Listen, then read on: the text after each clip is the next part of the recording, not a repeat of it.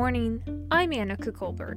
It's Friday, February 11th, Father Joe's Village's new villa. More on that next, but first, let's do the headlines.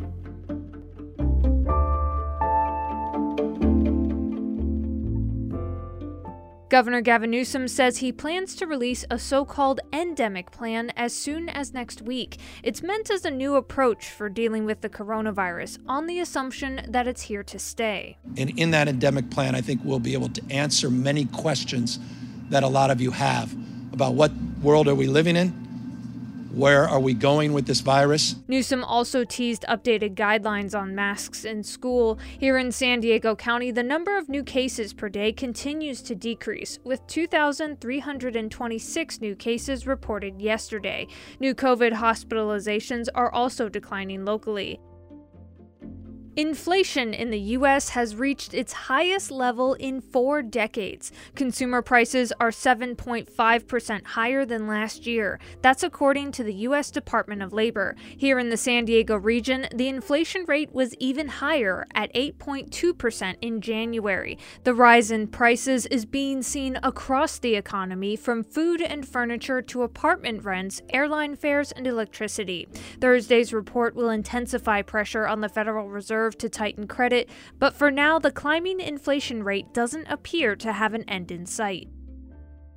An unseasonably hot weekend is on tap. The National Weather Service has extended the heat advisory for San Diego County coastal areas and valleys from 10 a.m. yesterday through 6 p.m. on Sunday. Temperatures up to 92 degrees may be expected. From KPBS, you're listening to San Diego News Now. Stay with me for more of the local news you need.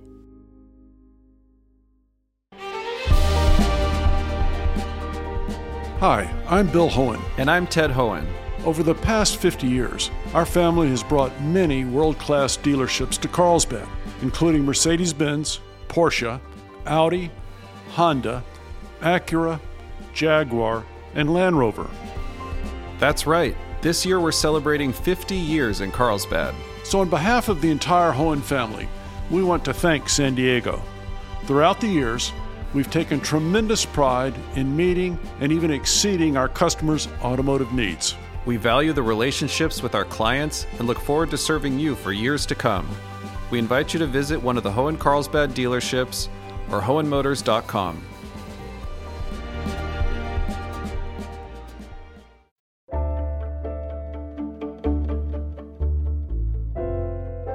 San Diego has one of the largest populations of unsheltered people in the country, and in a big step towards trying to help, Father Joe's Villages unveiled new permanent supportive housing on Thursday. KPBS reporter John Carroll has more on the new St. Teresa of Calcutta villa. A couple of years ago, a big industrial tent sat at 114th Street in the East Village. It was run by Father Joe's Villages, a place to get people off the streets. On Thursday, at that same place, the premiere of a new way to get people off the street. It's a 14-story building called St. Teresa of Calcutta Villa. Veteran Joseph Fish and his 7-year-old daughter Abigail had been living out of Fish's SUV until a couple of weeks ago. Now they call a 2-bedroom apartment here home. It's been a blessing to me and her to have this opportunity to have something permanent and stable and something secure for my daughter and safe. The project came in on time and on budget, a place with 407 units, providing homes for about 550 people. John Carroll, KPBS News.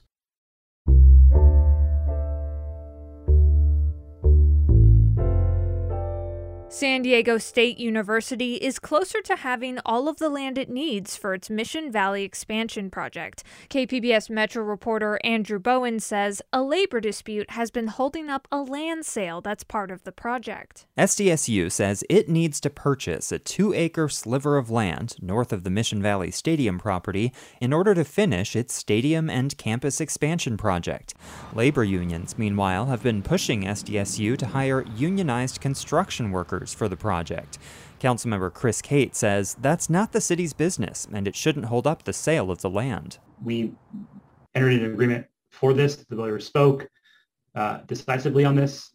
We spent numerous hours Staff spent numerous hours developing this and trying to move this along. Where we are today. Let's get this across the finish line. A city council committee approved the sale Thursday, but the full city council has yet to weigh in. Meanwhile, SDSU's Snapdragon Stadium is still on schedule to open for football games in the fall. Andrew Bowen, KPBS News.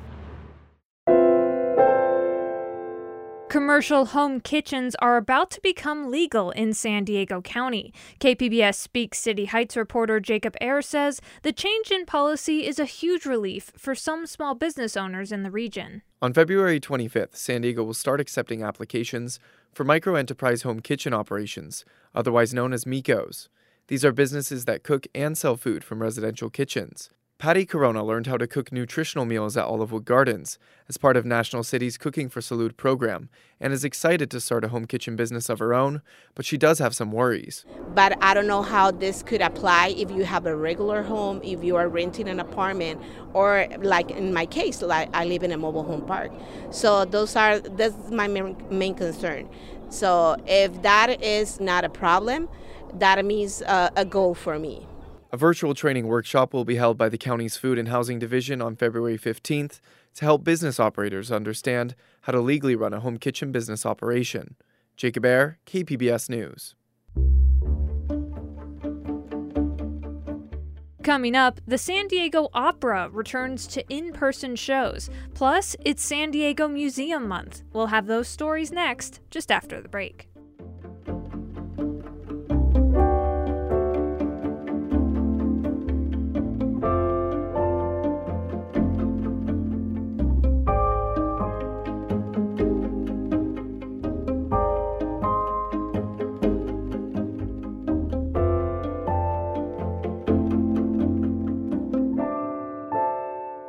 KPBS On Demand is supported by UC San Diego, offering the online Master of Data Science program, a journey through computation, data analysis, and real-world applications. Learn more about the online Master of Data Science program from UC San Diego at omds.ucsd.edu.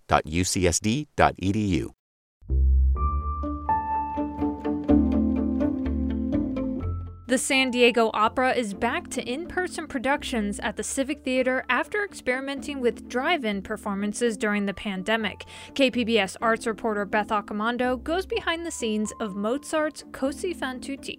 If there's anything the pandemic has taught us, it's that we need to be flexible and just roll with whatever life hands us. In a way, that's what Mozart's Così fan tutti is all about, says director Tim Nelson. Just the moment that your heart breaks for the first time and you realize that life is not going to be as simple or as plannable as you imagined it. I think it has a particular resonance coming out of this time where all of a sudden all of our lives were shattered in a way that we couldn't have imagined. And you realize how vulnerable you are and how unpredictable life is going to be. You know, that's one of the best things about art is that it imitates life. Reginald Smith Jr. sings the central role of Don Alfonso. We all had our own individual plans and things are great and everything's going to work out. Now, I think even still in the middle of this pandemic, we all have a heightened understanding and awareness of ourselves, of space, of washing our hands, but also a great appreciation for relationships and connections and friendships. For San Diego Opera's general director, David Bennett, returning to live performances needed to take into account not only artistic concerns, but practical ones as well. It's a small opera. It has a cast of 6, has a relatively small chorus, and in our production, which is a new production, the chorus is off stage the entire time. And it has a not small, but not a large orchestra too. So all of that is part of why we chose it, right? But it's Mozart. And Mozart serves up a story of transformation, which audiences can identify with, especially now. In Così fan tutti, 2 sets of lovers discover that the course of true love never does run smooth, prompting Nelson to take his design cue from Shakespeare's A Midsummer Night's Dream. The metaphor that Shakespeare spins out in Dream, along with a lot of his plays, of going into the woods, of going into a dark, scary place where one goes through a transformative experience and comes out on the other side different than the way they went into it. So the way this production will look is actually very much like a production of Midsummer Night's Dream. So an idyllic poppy field where we first meet the lovers transforms into a wooded forest where Don Alfonso, a confirmed bachelor, tries to prove that all women are fickle. So every director has a decision to make as to who is the smartest character on the stage. Whose show is it? For me, it's Don Alfonso's show. It's a great joy to be doing it with Reggie and having someone who's able to own not only his role, but his show. Smith does command the stage as he literally steps in to direct the action.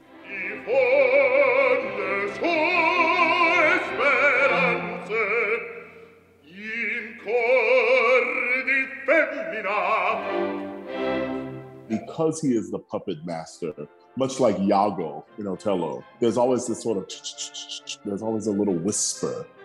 And so he's always around. And so there's a sense of you always have to be on. Even when he's not singing, he's busy on the periphery of the stage, making sure things are going according to his plans. To add levity to some of the action on stage, Nelson has turned to vaudeville. So one of the things that we've done conception-wise, particularly in the design, is to lean into stage magic, old-fashioned vaudeville stage magic, because we're using as a central metaphor of the piece being in a performance, being on stage. But none of these antics detract from the music. There's something about the music of Mozart that just speaks right to your heart. What better way to spend this Valentine's weekend than with Mozart's playfully romantic opera? Which reminds us that in matters of both the heart and life, we need to be ready to roll with the punches. Beth Accomando, KPBS News.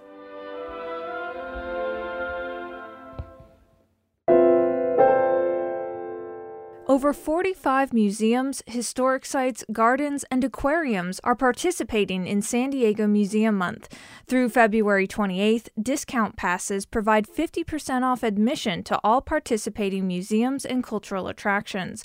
Joining me to talk more about San Diego Museum Month is KPBS reporter John Carroll. John, welcome to the podcast. Thanks, Annika. Good to be here. Yeah. So how do you get one of these 50% off passes? It's the easiest thing in the world. They're available at any Macy's store in San Diego County or at one of 75 libraries throughout the county as well.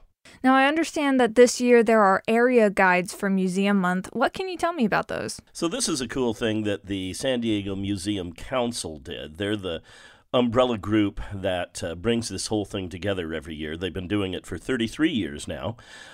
This year, they did create these neighborhood guides so that you can see which cultural institutions are closest to you. There are ones for Balboa Park, obviously, downtown San Diego, coastal North County, inland North County, East County, Liberty Station, Point Loma, La Jolla, South Bay, Coronado, and the University Heights Old Town area. Were there any lesser-known museums that stood out to you? So I had heard about the California Surf Museum in Oceanside.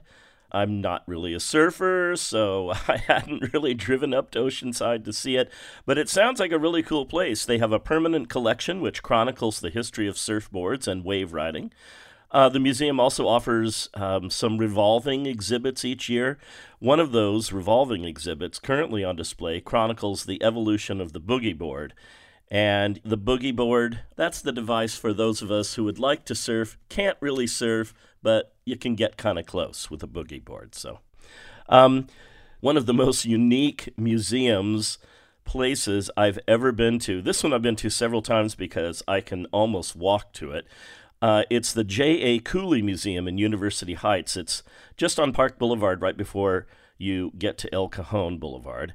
And it is the most eclectic thing you've ever seen. It really celebrates the spirit of innovation through a very diverse collection of antique automobiles. They've got over 24 of those, as well as cameras, phonographs, clocks, trains, typewriters, household appliances, telegraphs, telephones, and then this big kind of calliope music-making machine. And it is just fascinating. If you like sort of the history of mechanical stuff, that's a definite one to check out. Wow, those all sound like really unique experiences. So I imagine, people want to go out and they bring their families along. What museums stood out to you as being good for families? Well, there are a number. I might first of all highlight the Living Coast Discovery Center in South Bay. You know, the way the Museum Council describes this is it's museums and cultural institutions. So they're not all, specifically museums. You might call the Living Coast Discovery Center one of those cultural institutions. It is just the coolest place. If you love animals, whether they are in the water or in the air, this is a good place to go. It's located on Sweetwater Marsh National Wild Refuge down on San Diego Bay. It focuses on animals native to Southern California, including endangered sea turtles, sharks, rays, reptiles, and a very impressive range of birds, including owls, hawks, falcons, shorebirds, and they even have an American bald eagle. I have to tell you, when you go down there, I've done some stories over the last couple of years down there, and there's just such a lovely, peaceful feeling, not only being around all of the animals, but just the setting in the marsh. It's really worth your while to go see it, and it's just a very calming place, I think. I also know you recently did a story about the Children's Museum. Can you talk to me a little bit about that? Yes, there is this place called the New Children's Museum, which is hard to miss if you're downtown because the architecture of it is very modern, very striking. It was designed by the same firm that designed the main library downtown. And it is a place where children explore life through contemporary art, interactive art. I did talk to their deputy director, Carrie Fox, and I asked her, hey, what would you tell somebody if they asked you what is the New Children's Museum? And here's what she had to say. We commission contemporary artists to create full-scale, room-sized art installations that children can touch and play in and on. I kind of asked her to elaborate on what that means and what art does for children, and she had a very interesting answer. Through art, children think a different way. They are more creative. We believe it gives them optimism, collaboration, critical thinking skills, resilience. And it's just a beautiful way for children to kind of figure out different things on how to collaborate together and develop resilience. And so if I was a parent, I would love to be along for that and see my kid learning those things. And I've been speaking with KPBS reporter John Carroll. John, thank you so much. Thank you, Annika. Museum Month runs through the end of February. You can find all of the information about Museum Month, including all of the neighborhood museum guides, at SanDiegoMuseumCouncil.org. And that's it for the podcast today. As always, you can find more San Diego news online at kpbs.org. I'm Annika Colbert. Thanks for listening and have a wonderful weekend.